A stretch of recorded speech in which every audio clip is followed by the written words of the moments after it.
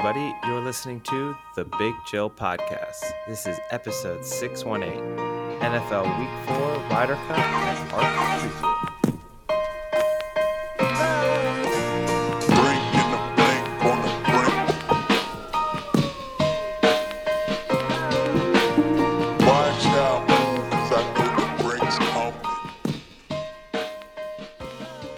Hello, Big Chillians, and welcome back to the Big Chill Podcast. I'm Frank, joined as always with Eddie.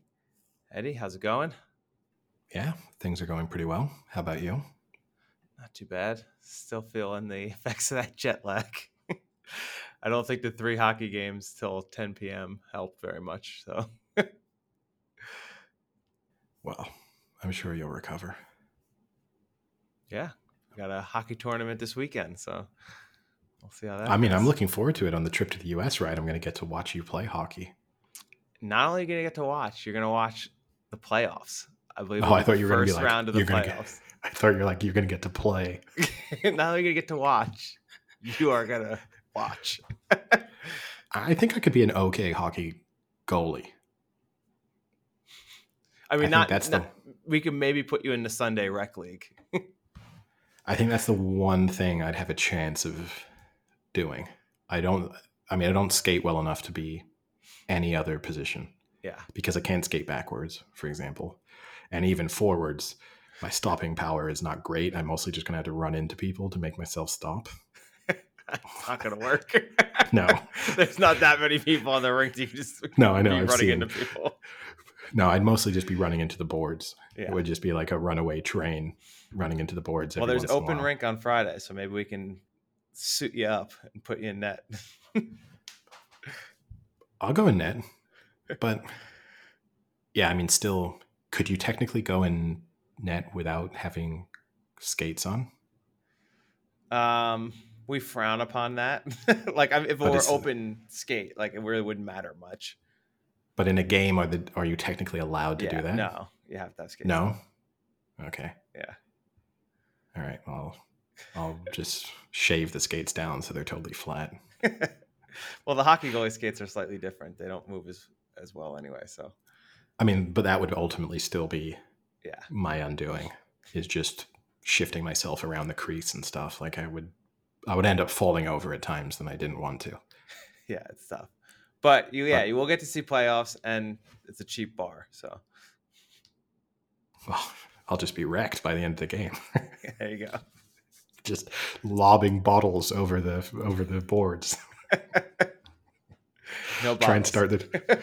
Oh well, I'll bring squid or whatever. Who does that? Pittsburgh, Detroit. Detroit. I'll just bring some dead fish and lob it onto the octopus. Non-ice rink. Just rot away mid-game.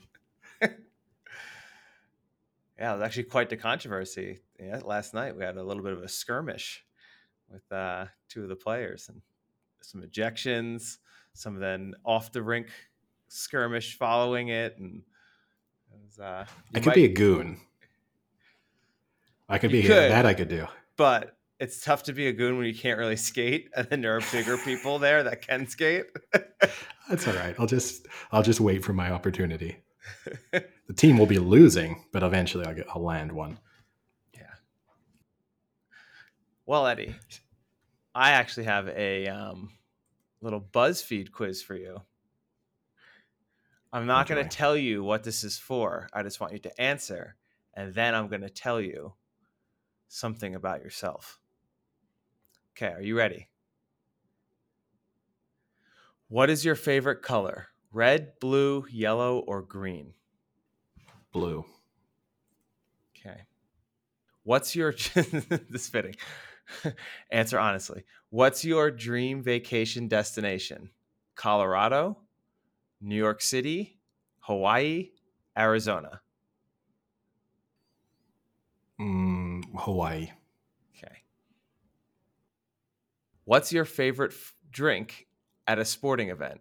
Soda, beer, coffee or hot chocolate, or water? What a terrible options. I love when I go to a football game and have a hot chocolate. It would be beer. Okay. What's your go-to snack at a sporting event? Hot dog, popcorn, nachos, or peanuts? I'd be happy with all but peanuts there, really, but I would probably say hot dog. Hot dog. Okay. What's your favorite season? Fall, spring, winter, or summer? Spring. Okay. Wow, the listeners are learning so much about you. Are you creating my Last dating one. profile? Last one. If you were to date a man. Oh, you are creating my... What's your ideal seat location at a sporting event?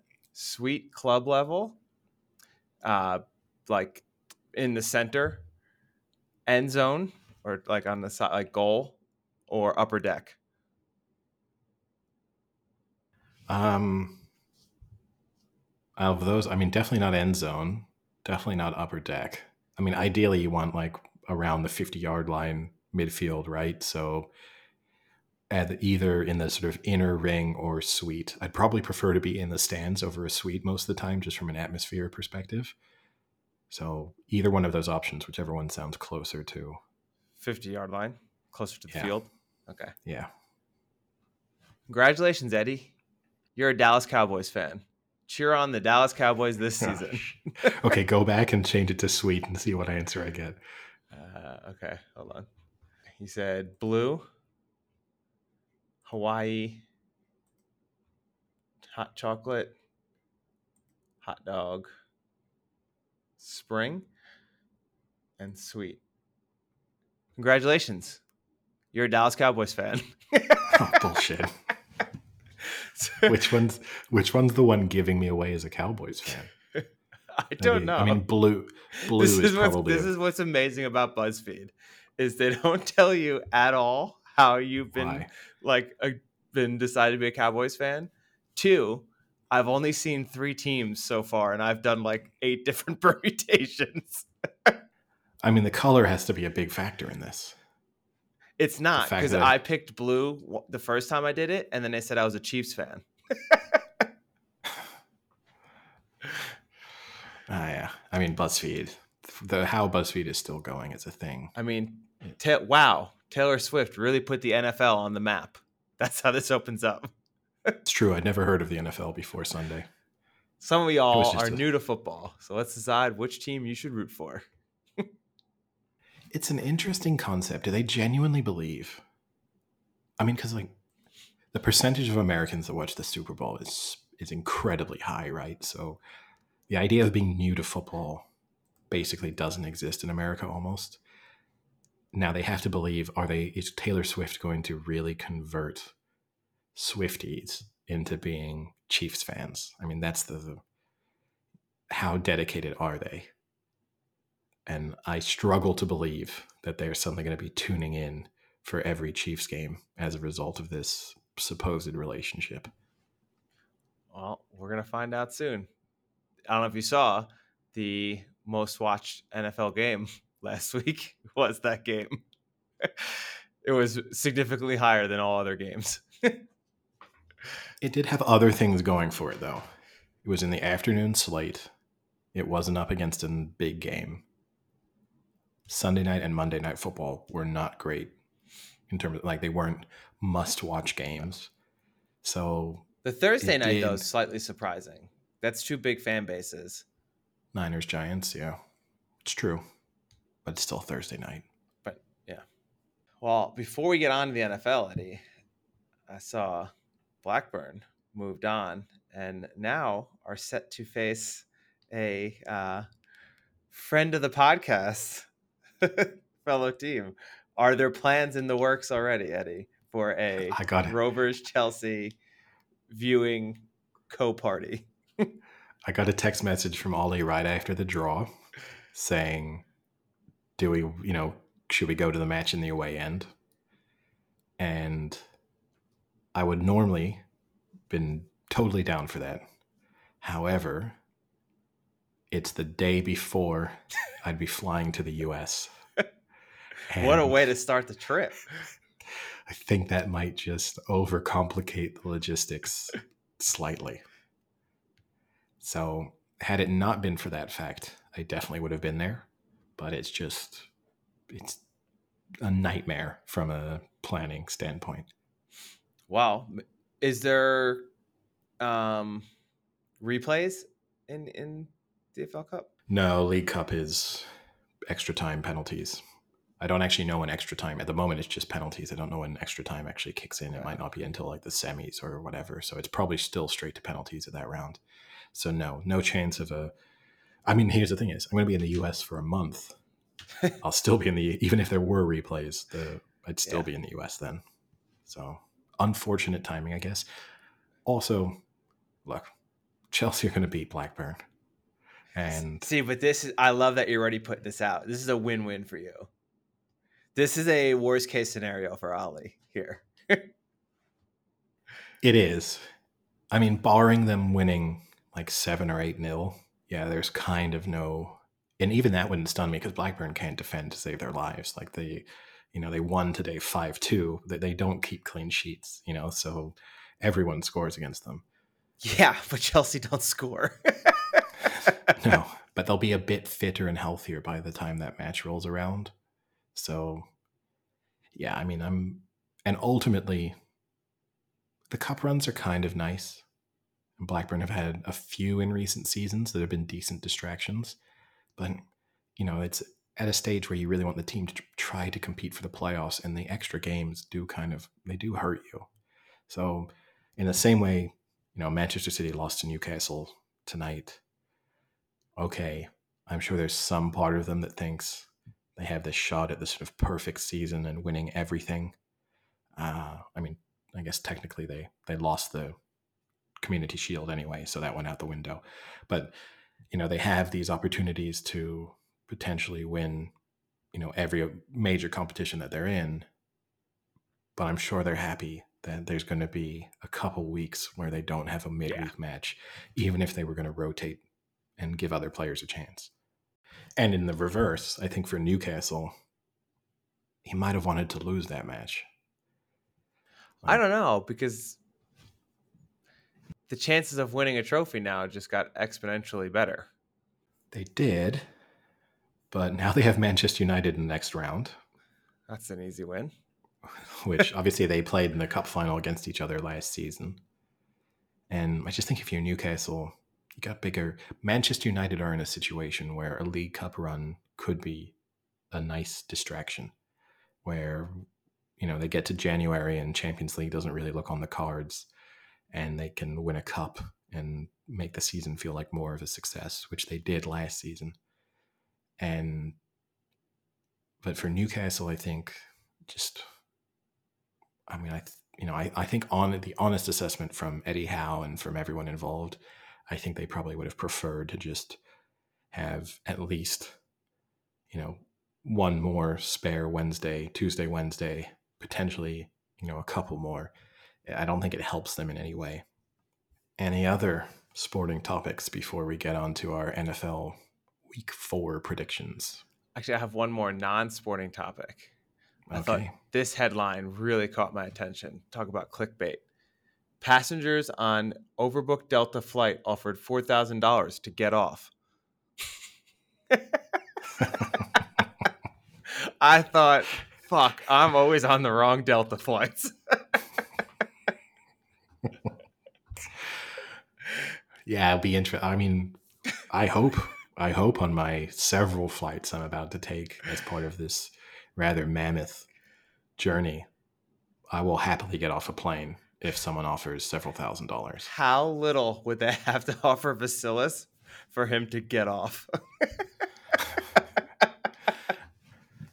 See, genuinely though, Vass, he would be the type of person who probably, if he's so looking forward to this trip, he would turn down outrageous sums of money. They'd be like, we'll give you $10,000 and put you on a flight in 6 hours. And he probably would still be, but that's 6 hours less of being in Hooters or, whatever calculation he's making. Where you can get off in the bathroom. So this was a flight from Boston to Rome.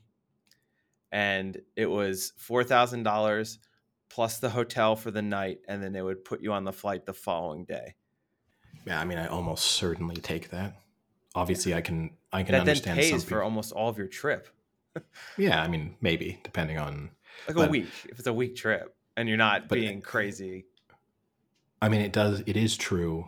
You might have arrangements that don't make that possible. You might be going for a specific reason or have other legs in your trip that, you know, you're only in Rome for 2 nights and now you're eliminating Rome and you really want to see some things. I can get people turning it down, but they should never really struggle. The thing that hurts them, I suppose, is that most people will just be sitting there waiting for the number to go higher, which is what I would be doing. Yeah. Like, I'm not accepting 1,000. So people took a range from 2,000 to 4,000. It really sucks for those people that took the 2,000. Huge difference. Huge. Like, that's a huge I mean, difference. it's literally double. But it's not just that. It's just like psychologically, it feels like so much more. Like 2,000, you burn through it pretty fast. Like, a couple nights out or a couple things, a hotel booking, suddenly you get under 1,000 almost immediately. And then it feels like there's almost nothing left. That kind of psychological impact of like, shit, I've only got $650 left. That's nothing. And whereas 4,000, you like burn through the first 1,500. You're like, I still got 2,500. Yeah. This is pretty nice. I wonder at what point too, people were starting to say like, I'm going to take it, but I don't want to take it until it gets high enough right before someone else is going to take it. Like, I bet you a lot of people were thinking 5,000. And that's when I think the smart person comes in. And when they say 4, you take it and undercut that person that was waiting for 5. I think if they were smart, they would do like, there should have some like a silent voting auction. Yeah, like a system built into your entertainment system where you type in the number that would let you get off, where you're like, I will get off for this number. And you could be outrageous. Someone could put no money and you put 20,000. I think they're capped anyway. We've discussed this previously, right? I think Delta, it's like 10,000 is the most they say they'll offer you, something like that. But you put in that amount and then hope that you come up. Now it gets complicated when 19 people on the plane have identical bids. Well, then they have to fight each other. That's the second layer. Then you restart it. With just those 19. Yeah. You know what? We develop this software. We pitch it to Delta. We solve all of their problems in one go. What was funny? Speaking of that, I watched a couple in the seats in front of me for a 3-hour flight play the free games on the entertainment thing. I've never seen adults play. It was like they were playing like kind of like a photo hunt like game, and then I did like a quiz game, but the quiz game was brutally slow. It would pop a question up and then you pick the answer, but then it'll give you 30 seconds. So they would pick it in the first 5 seconds and then just sit there, or it'd be like 21, 20, 19, 8. And I was like, are you guys kidding me right now? Like, I mean, there are movies and TVs on this thing. I've played the games as an adult for a significantly long time. At least an hour. Wow. Not on a 3-hour flight, but like on a long haul flight to mix things up. I've definitely played the games. I've really tested them out, seen which ones are fun. I also saw a pretty good video that someone took where he was playing the Battleship, because some of the games are fun because you're playing other people on the plane. Yeah. And he was playing Battleship against a guy who was sitting like one row in front of him and he could see his screen. So he was just destroying the guy. That's pretty good.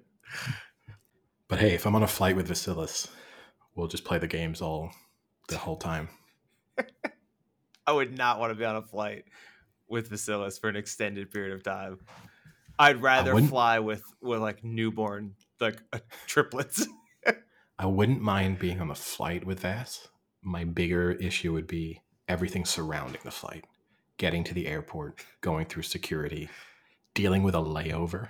Oh, God. Like, I don't think he would understand the concept of the layover. Like, we have 90 minutes, but we have to board. Like, we have to get, okay, well, I'm going to just go and do this. Like, you're going to end up missing the connecting flight for sure. But all right, should we do our predictions for week 4 of the NFL? Let's do it. All right, well, obviously we missed our predictions for last week, so our accounting system for our picks is I did Struggling. really good last week. I actually, because I'm in a confidence pool, so I at least have to put in my picks. It's only money line, not against the spread, so it's obviously a bit different. Last week I was perfect, aside from those three big upsets, which was a little bit annoying. So aside from the Ravens, the Jags, and the Cowboys, I got every other game right. So it kind of was. It didn't hurt me in the sense that everybody else in the pool picked those teams anyway. So it didn't. Yeah, I yeah. still had a great week, but it was disappointing because having a perfect week would be quite cool, and I obviously did not achieve that. But we kick things off Thursday night football with a divisional rivalry. We have the Lions at Packers, and the Lions are 1.5 point favorites. Obviously, this is a matchup that the Packers have absolutely dominated in recent years, but that's with Aaron Rodgers. So things slightly change now that the quarterback who owned both Chicago and Detroit to a certain extent is no longer there. I'm a little torn on this because I don't think the Lions are all that much better than the Packers, and the Packers at home, I think that's actually one of the few instances of genuine home field advantage. And so to have them be, it's tempting with them as an underdog to pick them, but I'd love them to be like if they were 3.5 points, I would definitely take it. But at 1.5, where you're basically a money line pick for the most part, I'm going to just say the Lions are the better team, and I'm going to pick the Lions.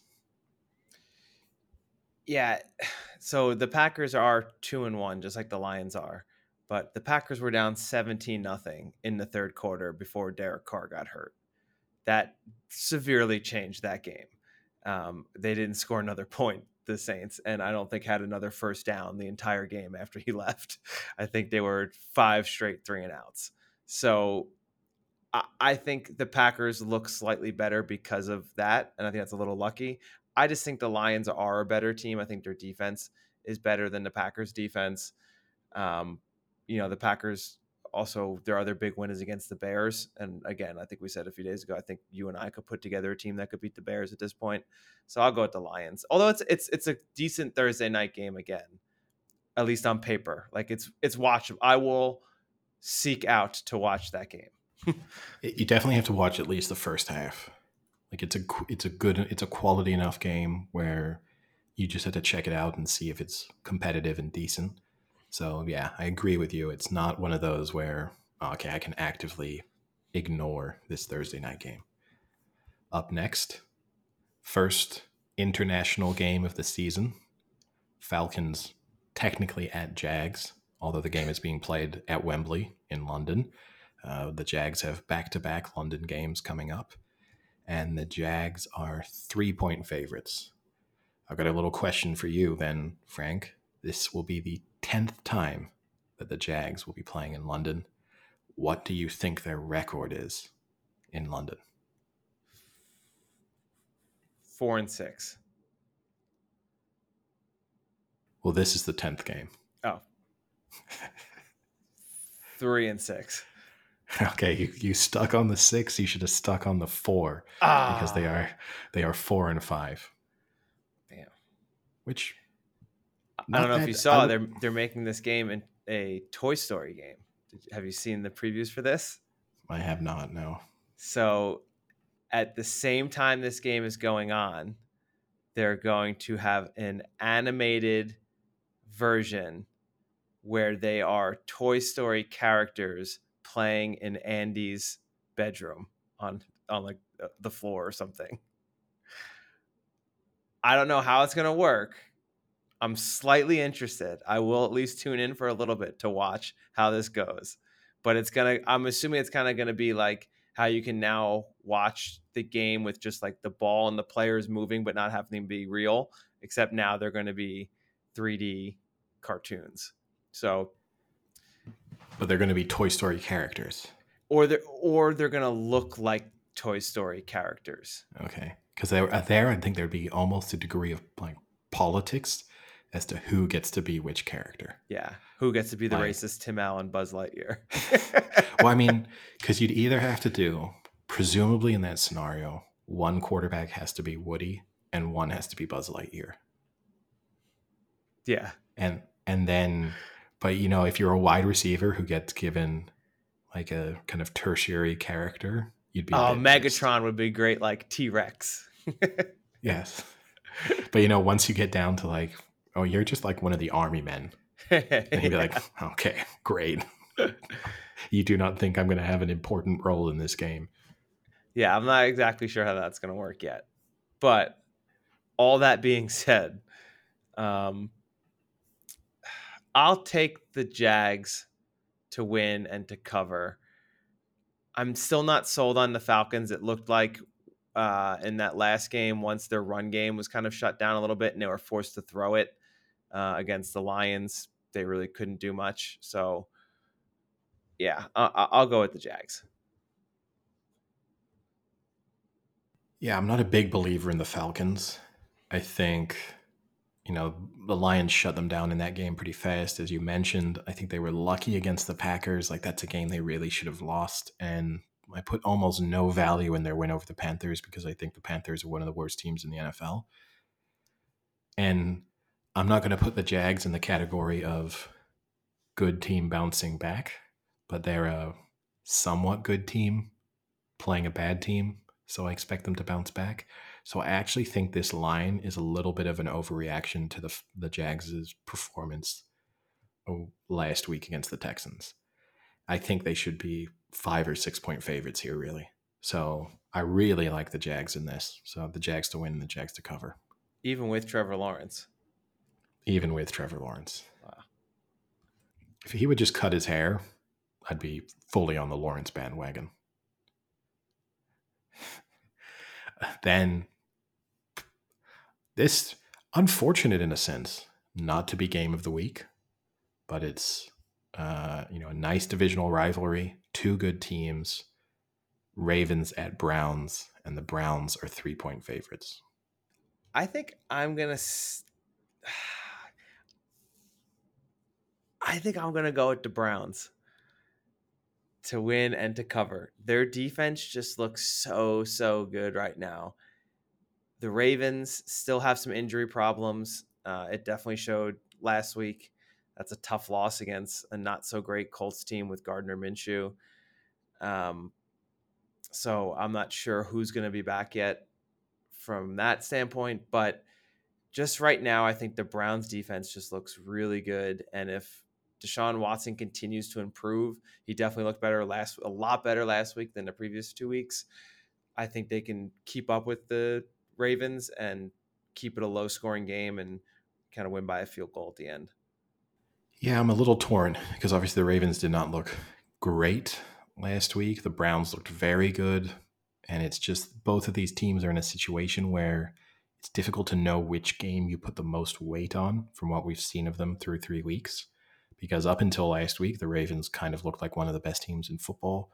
The Browns did not really look like a playoff contender, aside from maybe their defense. And then last week, their defense stepped it up a further notch. And, the sort of more open approach to their offense seemed to suit Deshaun Watson. I feel like the Browns are one of those teams that over the course of a season, I pick incorrectly about 7 times. I fear this might be one of them, but I will take the Browns to win and the Browns to cover. Up next, we have the Bengals at the Titans, and the Bengals are 2.5 point favorites. I suppose in this, the continued assumption is that Joe Burrow is playing, which feels like there's an element of risk involved in this still. He didn't look fully healthy on Monday night, and it feels like at some point in the next couple of weeks, he's probably going to have to miss a game if he doesn't want to just play the entire season slightly hobbled.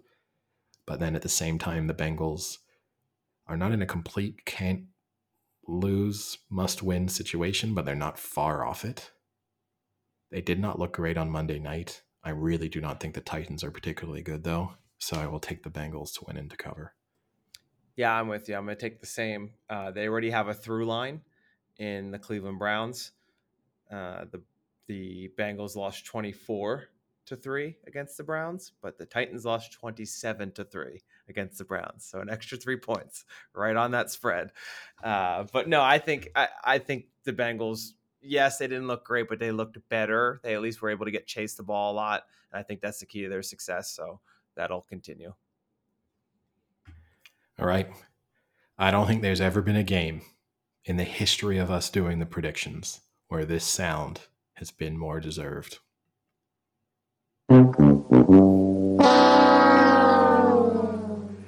Because up next, we have the Denver Broncos at the Chicago Bears. Undoubtedly the worst team in football against the biggest dumpster fire in football.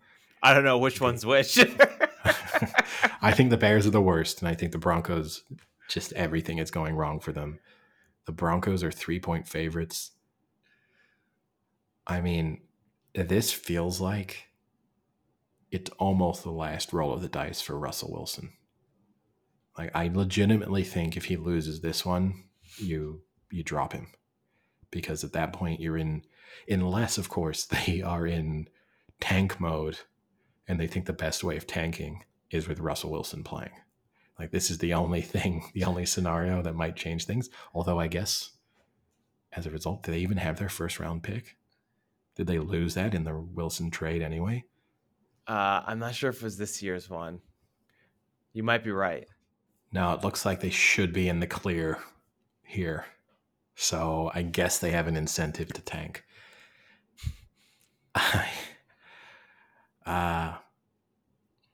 don't love picking the Broncos, but the Bears are so bad and the Broncos have shown flashes of competence so far this season. I mean, not last week when just everything was terrible for them, but if you take that game against the Commanders 2 weeks ago, they should have won that game, and for And at the least Raiders.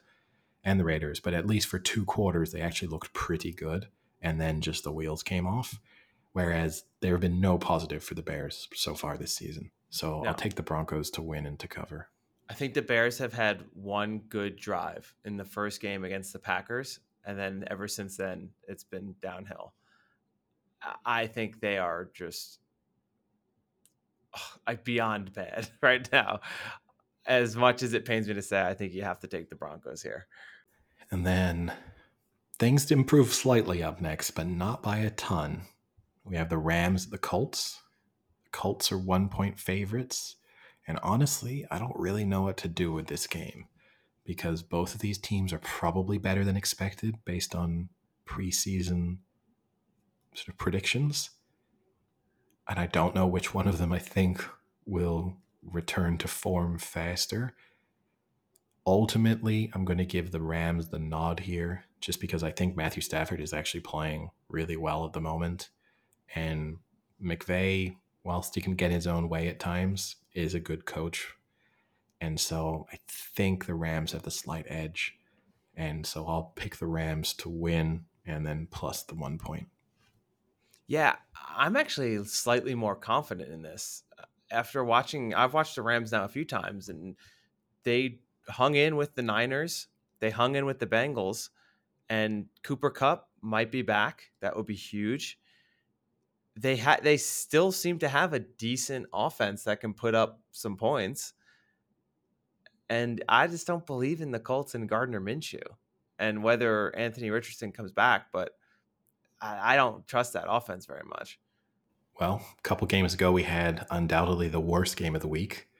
Now we have best game of the week, best game of the season so far, a game that's going to be on the list, probably top 5 games of the season. Obviously, they play each other twice, so the sort of significance is slightly reduced.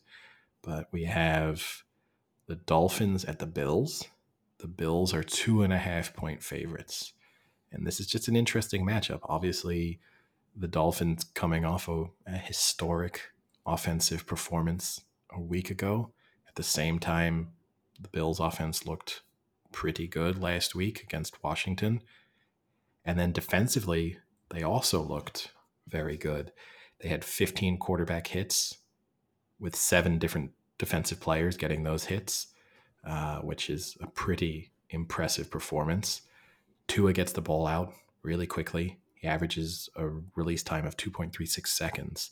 So that's the fastest release time of any quarterback in the NFL so far. So you'd say that of anyone, sort of any quarterback in the NFL, he's most suited to dealing with a pass rush.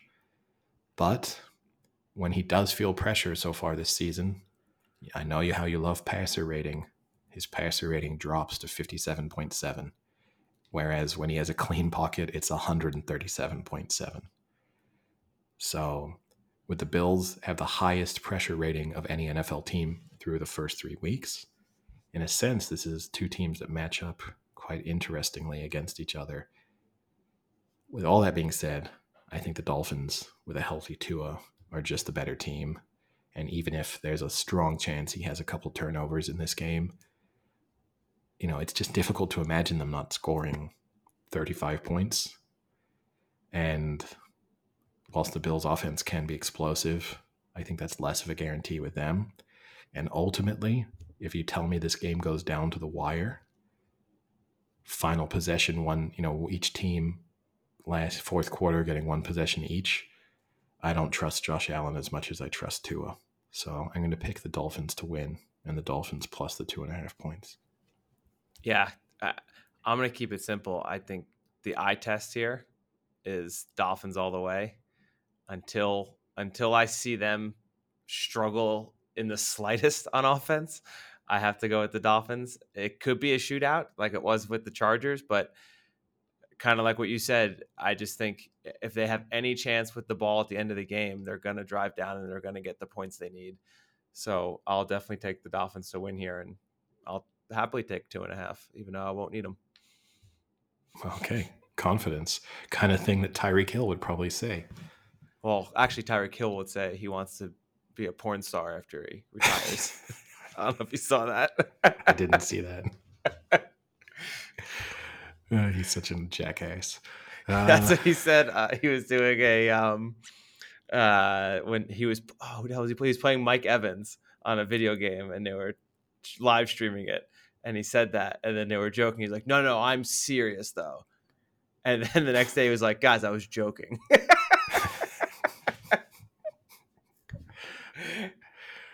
Well, up next, things drop off slightly. We have the Vikings at the Panthers. Vikings are 4-point favorites, and I have to say it's that time of the year where I just pump Kirk Cousins into my veins. Coming off a disappointing performance fourth quarter against the Chargers, where he failed to punch it in on multiple occasions when they had the opportunity with a fairly short field to win the game. This feels like the perfect tonic for Kirk Cousins. Just up against a pretty bad team, a chance to do what the Vikings love to do, which is score a bunch of points against mediocre opponents and have everyone talking about them again. As we discussed on the last episode, he's leading the league in passing yards. I think he'll maintain his advantage through this week. I guess the one question, I haven't looked at this actually, what is Justin Jefferson's injury status? Because obviously he was a little bit hobbled at the end of that Chargers game. Is he expected to play? Looks like he is not on the injury list. So good to go. But Bryce Young on track to start for the Panthers, which makes me even more happy to take the Vikings. And then we have Steelers at Texans. Steelers 3-point favorites. And to me, kind of going back to the overreaction in the Jags line, I feel like this is the biggest overreaction of the week. This Texans team is okay, and I think they're putting in place some foundations to be a good team in the coming years. D'Amico Ryan's impressive coaching performance so far. Looks like they have a decent, prospect in place in the quarterback position. They have some nice players surrounding that, but still they kind of suck. And this Steelers defense is legitimately good. Not elite, but legitimately good.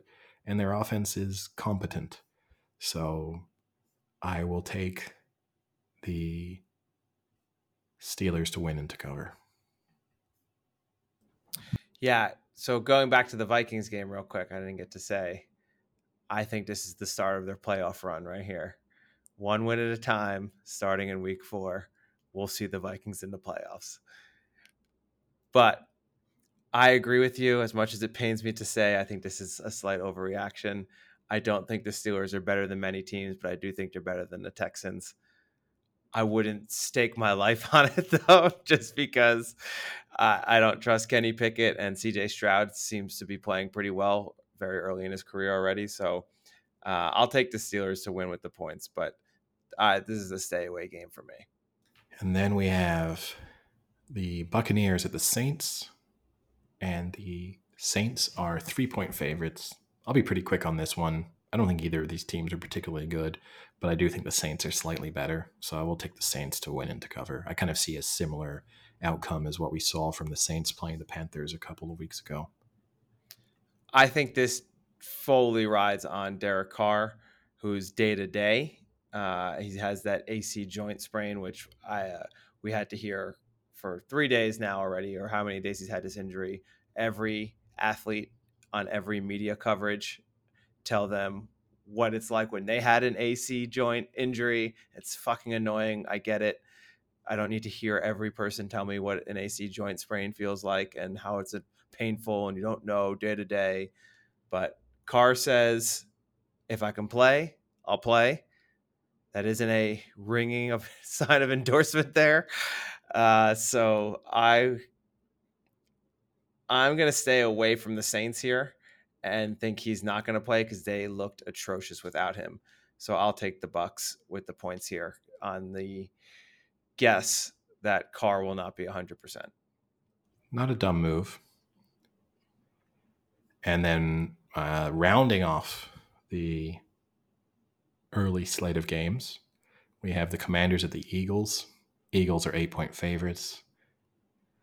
I'm just going to side with the Eagles here because they're obviously the significantly better team to win and to cover, although the 8 points worries me a little bit. We kind of touched on it, in our reaction to the Monday night game where it feels like they should be scoring a lot more points than they are, and they're kind of not putting teams away at the moment. And so an 8-point spread, I could see a scenario in which the Commanders are never really in the game, but end up losing by 7 points or something. But I just don't like when I'm in a position where I really don't think the Commanders have any chance to win. It feels strange for me to be then very confident that they're going to stay within a single score. So on that basis, I have to take the Eagles to win and to cover. I think the Eagles are the much better team here. I think the Commanders are who we thought they were. They played a pretty easy schedule those first 2 weeks. They got brought back down to reality. Eagles offense just continues to get better, and their defense is very, very solid. So I'll take the Eagles here, and I'll take the Eagles -8.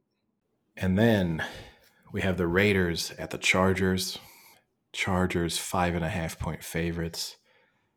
It just annoys me that I get to be critical of Justin Herbert all the time, and then right off a week where I've really laid into him, he gets to play this pretty terrible Raiders team, and I'm sure he's going to pass for 350 yards. I'm sure he's probably going to have no turnovers, 3 or 4 touchdowns, and you're going to be telling me how impressive he was yet again. So I will take the Chargers to win and the Chargers to cover. Yeah, Eddie, you just said it for me. Everything you said is going to be true because it's true. All right. There we go. Then we have the Arizona Cardinals at the San Francisco 49ers, the biggest spread of the week. The Niners are 14-point favorites. Woo! 14 points. Oh, boy. I think you can make it 20 points, and I'd still take the Niners here. Don't be fooled by what the Cowboys put up against the Cardinals. From what I saw, Cowboys, I thought they were the better team in that game, and they should have won that game. A couple of stupid mistakes, and I think that's definitely a 10-point swing the other way. The Niners don't make those stupid mistakes. They'll just continue to play the game that they play well, which is run the ball down your throat, let Brock Purdy hit these little dump-off passes to be a game manager, and just let that defense suffocate Dobbs. Yeah, I mostly agree with you. I think the Arizona have kind of ridden their luck to either be sort of efficient in games or winning the game, as the case was. The inefficiencies that the Cowboys had in the red zone, I don't think the Niners would have similar struggles. There were some fluky plays uh, as well that went Arizona's way. So 14 points is a lot historically, right? We say this all the time. History would tell you take the 14 points. Like most teams, you'll end up, with the Niners winning by 12 and you manage to win that bet. But I cannot pick the Cardinals with any degree of confidence. So I'm going to take the Niners to win and the Niners to cover. I mean, they also have a through line in the Giants, who beat the Cardinals 31-28, and then the Niners beat the Giants 30-12. So, yeah. And then we have the Patriots at the Cowboys. The Cowboys are 7-point favorites. I think everyone in the world knows what your pick is going to be for this game. So why don't you tell us why the Cowboys are going to win by a ton of points? I think the Cowboys are win, but I think the Patriots are going to cover the spread. The Patriots 5-point loss to the Eagles, 7-point loss to the Dolphins, which doesn't look so bad right now. You're coming around, Frank. I'm not coming around. I don't think they're a good team, but I think they can keep it close. And I think they'll keep it close against the Cowboys. I think the Cowboys will win, but not by more than a touchdown. Well, you know what they say. When Frank Duca starts getting on a bandwagon, you hop right off it as fast as you can. So I'm going to take the Cowboys to win and the Cowboys to cover. Based on what you just said, I would take the Cowboys minus 20. Here's a question. When is the media in the world going to get on Mac Jones for being a complete scumbag? I mean, he's now on video of punching Sauce Gardner in the balls. He had another one last year where he slid on a play and then kicked his leg up into someone's balls. He also, on another one, when he got sacked and fumbled, he grabbed the guy by the leg and twisted him down and gave him a high ankle sprain. How many more times are we gonna have to see Mac Jones make a dirty play before someone just calls him out for being an asshole? 5 more? Yeah, I don't know. Was it a rhetorical question or did you want an actual I want an actual answer. I mean, how many does it take? 8 in total. 5 more. And then he's the Ndamukong Suh of Ndamukong Suh did one little thing. Well, he did more than that. But yeah, he built his reputation instantly. And then we wrap up the Sunday slate of games. Obviously a long day, with a London game through to the Sunday Night Football. That's you love the 7 hours of uninterrupted football. Sunday, you're going to have, if you wanted, I don't know, what is that, 14 hours of uninterrupted football? A lot. Although some interruptions, I guess, for the first and the last game. You got the Chiefs at the Jets, and the Chiefs are 9.5-point favorites. We have to assume that Taylor Swift will be in attendance. So I think you can just bet all the money in the world on Travis Kelce anytime touchdown scorer. I think, he's odds on, but that would be my advised bet on this game over pretty much any other decision. The Jets things seem to be going from bad to worse. Even the things we expected about them to be good aren't really all that good. I'll take the Chiefs to win and to cover here. Do you want to take a guess at who has the worst QBR in the NFL? Is it Wilson? Nope. Okay. You tricked me. You set me up for the typical Frank move. Russell Wilson. No, Justin Fields. Okay, that makes sense. You know who's second? Wilson. Yeah. He's in glorified company with Fields, Tannehill, Kenny Pickett, and Bryce Young. He is not improving from week to week, from year to year. This team is dead in the water with him. And at this point, I just don't understand why this is the hill Robert Saleh wants to ruin his career on. I mean, he's a sub 500 coach as it is, and he's going to pretty much almost bet his job on Zach Wilson at this point, and I just don't understand it. I don't get, does Zach Wilson have like incriminating evidence on Salah that he won't give up the job on him? Like, just move on. Like, it's crazy. Last year they were willing to put Mike White in over him, but this year they're not willing to even bring in anyone in that could potentially somewhat right the ship. I don't get it, but I'll take the Chiefs here with the points. Speaking of all of those Taylor Swift conspiracy theories that have been swirling, though, did you see the digging that people did into the outfit that Travis Kelce was pictured wearing as he left Arrowhead Stadium? Oh, God, no. You didn't see this? So the matching denim sort of jacket, jeans outfit that he was wearing, it's named the 1989 bedroom painting suit by the Kid Super Studios, the company that sells it. So obviously everyone has decided that he obviously was aware of this and was wearing a 1989 sort of themed outfit in homage to Taylor Swift. So the conspiracy theories continue to fly. I don't know. Did I make my pick for this? I can't. If I didn't, I'm taking the Chiefs to win and to cover. Yeah. Put it that way. And then we finish things off with the Seahawks at the Giants. The Giants are 1-point favorites. Obviously, you might have stronger feelings about this game. I think this is a generous line to the New York Giants because I think the Seahawks are starting to show signs of what everyone expected them to be. And I don't want to read too much into that Thursday night performance because I do think from them it was a really bad matchup against the Niners. But, against the Seahawks, you're still going to come up against a pretty good defense, an offense that moves the ball pretty easily, can run the ball down your throat. And I'm going to take the Seahawks to win and the Seahawks plus 1 point. I don't get this spread at all. How are the Giants favored? I mean, their one win is 2 good quarters against maybe the worst team in the NFL. They do not look good right now. I don't think they played particularly well against the Niners. They held them to 30. Is that something to be proud of? I don't know. Their defense is just letting every first down up. It's not stopping.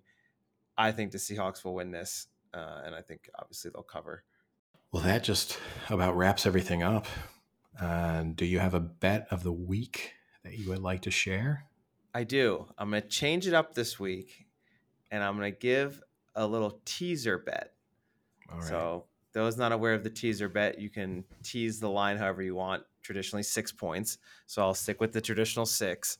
And I'm going to do the Dolphins, the Eagles, the Chargers, the Rams, and the Seahawks. That's 5 teams. That's 5-1. You get, so it's pretty good odds. So when that's all teased in the sportsbook I use, it would be Dolphins plus 8.5, Eagles minus 2.5, Chargers plus 0.5, Rams and Seahawks both plus 7. Nice. Well, I'm going to stick to what I know, stick to what's been working for me so far this season. I mean, we both have a 100% record so far. I'm going to give you I talked about the 15 hours of uninterrupted football. I'm going to give you the parlay accumulator to see you through an entire Sunday of football. You're going to kick things off with a Jags money line that then gets rolled onto Eagles money line, which then rolls onto Cowboys money line, which then rolls onto Chiefs money line. Gives you, I think, as long as you make it through the Jags, it's difficult for me to see where that bet loses. And as long as it makes it through the Jags, you then have hopefully a nice Sunday of rooting interest, which is all you can really hope for sometimes with a bet. Yeah, it's not bad. The Jags is a stretch. But, I don't know if I trust the Jags, but I guess it's the first one. The nice thing about that, you lose, you rebet. Yeah. You haven't lost midway through with some legs in the books. So that's the nice thing. Now, I've got one NFL related question for you before we wrap up the NFL portion. I was watching a YouTube video with a content creator who looked back on every draft since I think it was 2009 or maybe it was 2010 and looked at the number one overall pick and then said, who should that team have drafted with the number one pick in that draft? And actually, a decent number of times, they got the pick right. But the one that caused me the most intrigue was the 2012 NFL draft, in which the Colts selected Andrew Luck as the number one overall pick. Now, it's a difficult draft because, Andrew Luck wasn't disappointing, but he obviously retired pretty early. Number 2 was RG3. He also retired early through injuries. Number 3 was Trent Richardson, who really didn't do particularly well in the NFL, although I guess the Browns ended up kind of trading out of that pretty successfully. Number 5 was Justin Blackmon, so that didn't go well either. His argument for who he felt the Colts should have taken was Luke Kuechly, who was taken number 9. The only other candidates kind of looking in the first round, you have Ryan Tannehill, who I guess has had a decent quarterback career, but I don't think would have. He's still playing. I guess that's his greatest claim right now against the other players. Yeah, Fletcher Cox. So, strong case could probably be made for him. But after that, it gets pretty thin. The name he threw out as a potential candidate, which I thought was a really interesting concept, was there was an undrafted free agent in that 2012 draft, which was Justin Tucker. Can you make a case that, in a sense, the smartest draft pick there would have been Justin Tucker? Now, throwing out the fact that obviously he was you can't, because you wouldn't need to have taken him. No, I know, but if you would it's just the went Daniel back Jones argument, right? But if you went back and gave a legitimate, best player out of that draft, he definitely wins. It's then what value do you attribute to the kicking position? Is he the only Hall of Famer out of that draft class? Fletcher Cox is probably a Hall of Famer, don't you think? Yeah, maybe. Luke Kuechly is probably a Hall of Famer. Maybe. Yeah. I think he might make it.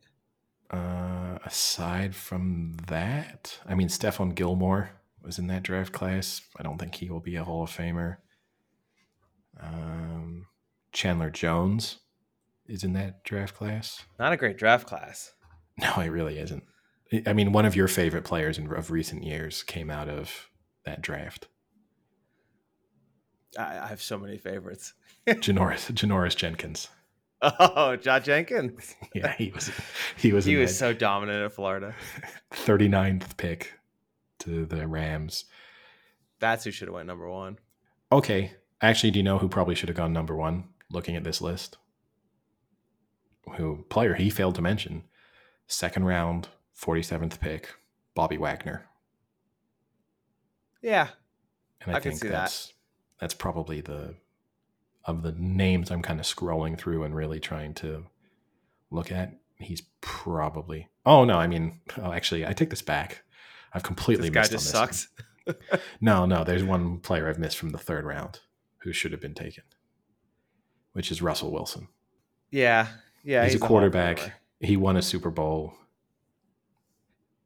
Like if Russell Wilson had retired when he left the Seahawks, then there's no doubt. It's just that he's kind of tainting his reputation in these final few years. Yeah, I would take that. But no. So how many times did the team make the right pick? I think it was something like 4, where he... Not very many. It becomes...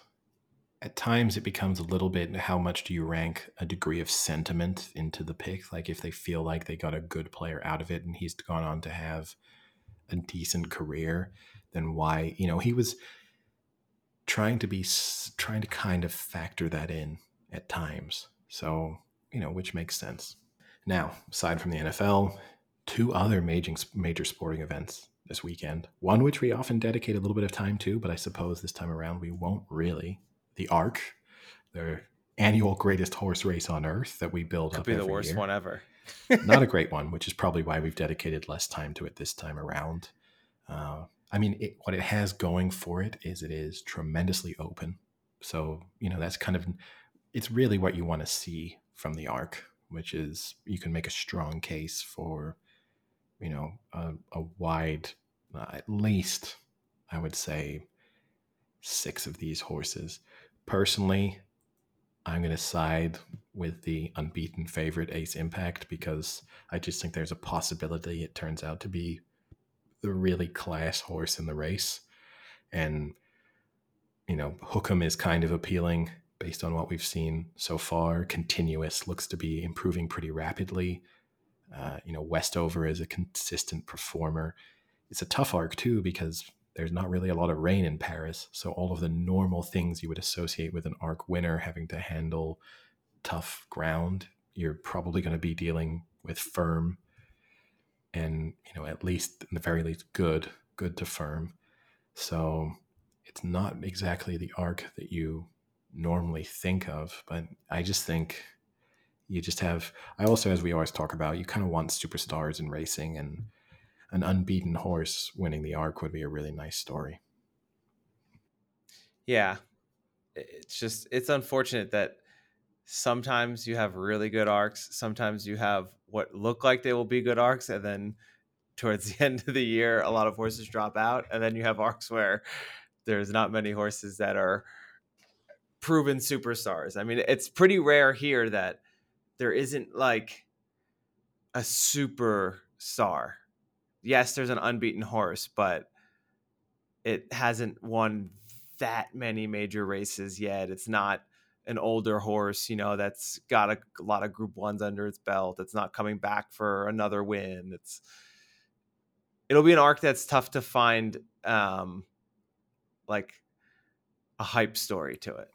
Well, what I would say is this: if Hookem or Ace Impact win, then I think you can make the case that they are superstars as a result of winning the Arc. Pretty much anything else, I think you could pick holes. I really do not want Continuous to win because I don't want just Aidan O'Brien just having this huge stable of horses and he waits for one of them to kind of hit a good patch of form and then throws it into a big race, and it would have never been up for consideration a couple of months ago. So consideration to me, in a sense, Continuous is the worst possible outcome. Westover maybe deserves a reward for consistency and plugging away and being put into some tough races. If you want the nice story, then I think you have to say, let's hope this is the first year for the Japanese in the Arc. It's the prized thing for them. And if through 7 Seas, which, it's so hard to know what's happening with Japanese horses coming over, probably a bit better suited to the fact that the conditions are not going to be as testing as you would normally expect. It's a horse that, always races on good to firm. So from a Japanese perspective, this might be as good as it's ever going to get. This is definitely not the best Japanese horse to have come over to try and win the Arc, but these are maybe the best conditions they're going to have for it. So if you're looking for the nice storyline, then I think you back through 7 Seas and hope for the Japanese win. 16 At to like 1. 16 to 1, right? Yeah. I think at the very least you can make a very good case each way. Pretty good value at 16 to 1 because there is an unknown quantity element to the Japanese horses coming over, whereas I think we know what Bay Bridge is. I think there's horses at a similar price in the betting where I think you can kind of rule them out. So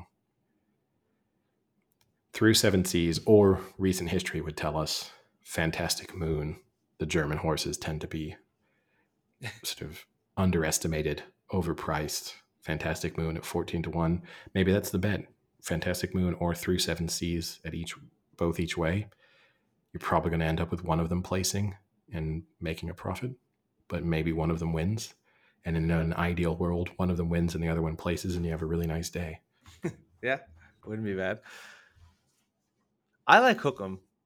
I don't know if it'll win the Arc, but I like the horse. I think it it's a good, solid performer. But at what is it, 4-1 now?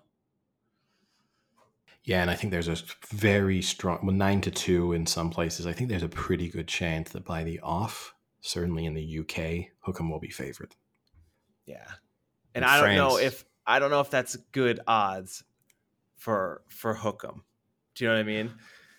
I also think we've kind of, because there have been very good horses in recent years running in the Arc who've been relatively short priced favorites, I think we've sort of normalized the idea of, relatively heavy-ish favorites, which, okay, the favorite right now it's 7-2. I think that's fine. I really feel like 4-1 should be the favorite in a race like this.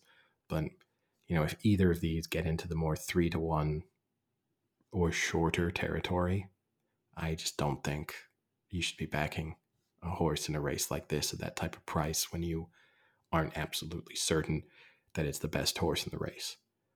Because A, it's a tough race. Longchamp is a pretty unique track with the full straight that you hit coming around the bend. It gets messy. It's a race where you need luck in running. Things can go against you and you can just never have a true run of the race. So I'd be reluctant. Then obviously the other big sporting event this weekend, the Ryder Cup in Rome, which, look, Europe retained the Solheim Cup last weekend, the women's version of the Ryder Cup. Europe and the USA drew 14 all. USA kind of had a mini collapse down the stretch to give away what looked like it would be a little bit of an upset. And this time around, we've got an interesting matchup of the two different teams. Obviously, part of the storyline is the lack of the live golf players in this, but I think Europe kind of have the edge. I think there are more European players here who I trust. And I think always right. The argument is that Europeans are slightly more used to the match play format because that's a much more common style in Europe than it is in the US. That the types of courses, particularly when they come to Europe, suit the European players more anyway because it takes out the sort of distance. They're more punishing if you find the rough. I just think I look at this US team and I'm not blown away by it. Whereas I think there's a lot of consistency within this European team. Yeah, so it's tough because the US kind of won in a romp 2 years ago, and they have a decent amount of that team back. I think I saw 8 of the 12 or 7 of the 12 are back. So bring back a decent core of that team that was pretty dominant. But Europe hasn't lost on home soil since 93, right? 93. So tough to beat Europeans in Europe.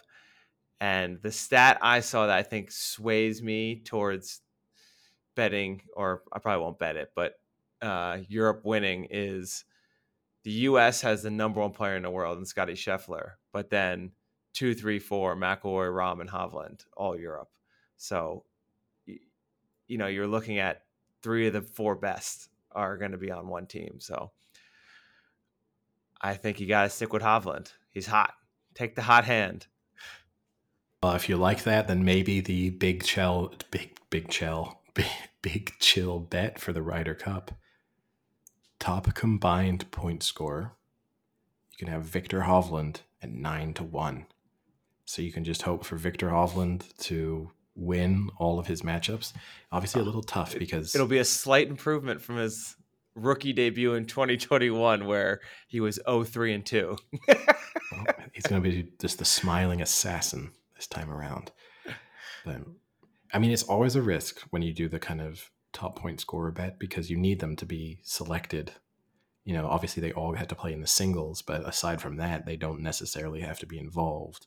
So, you could be in a scenario where Hovland goes out on the first session, has a really terrible outing, and then gets sort of hidden away. He's a player of a significant enough stature that I can't really see that happening.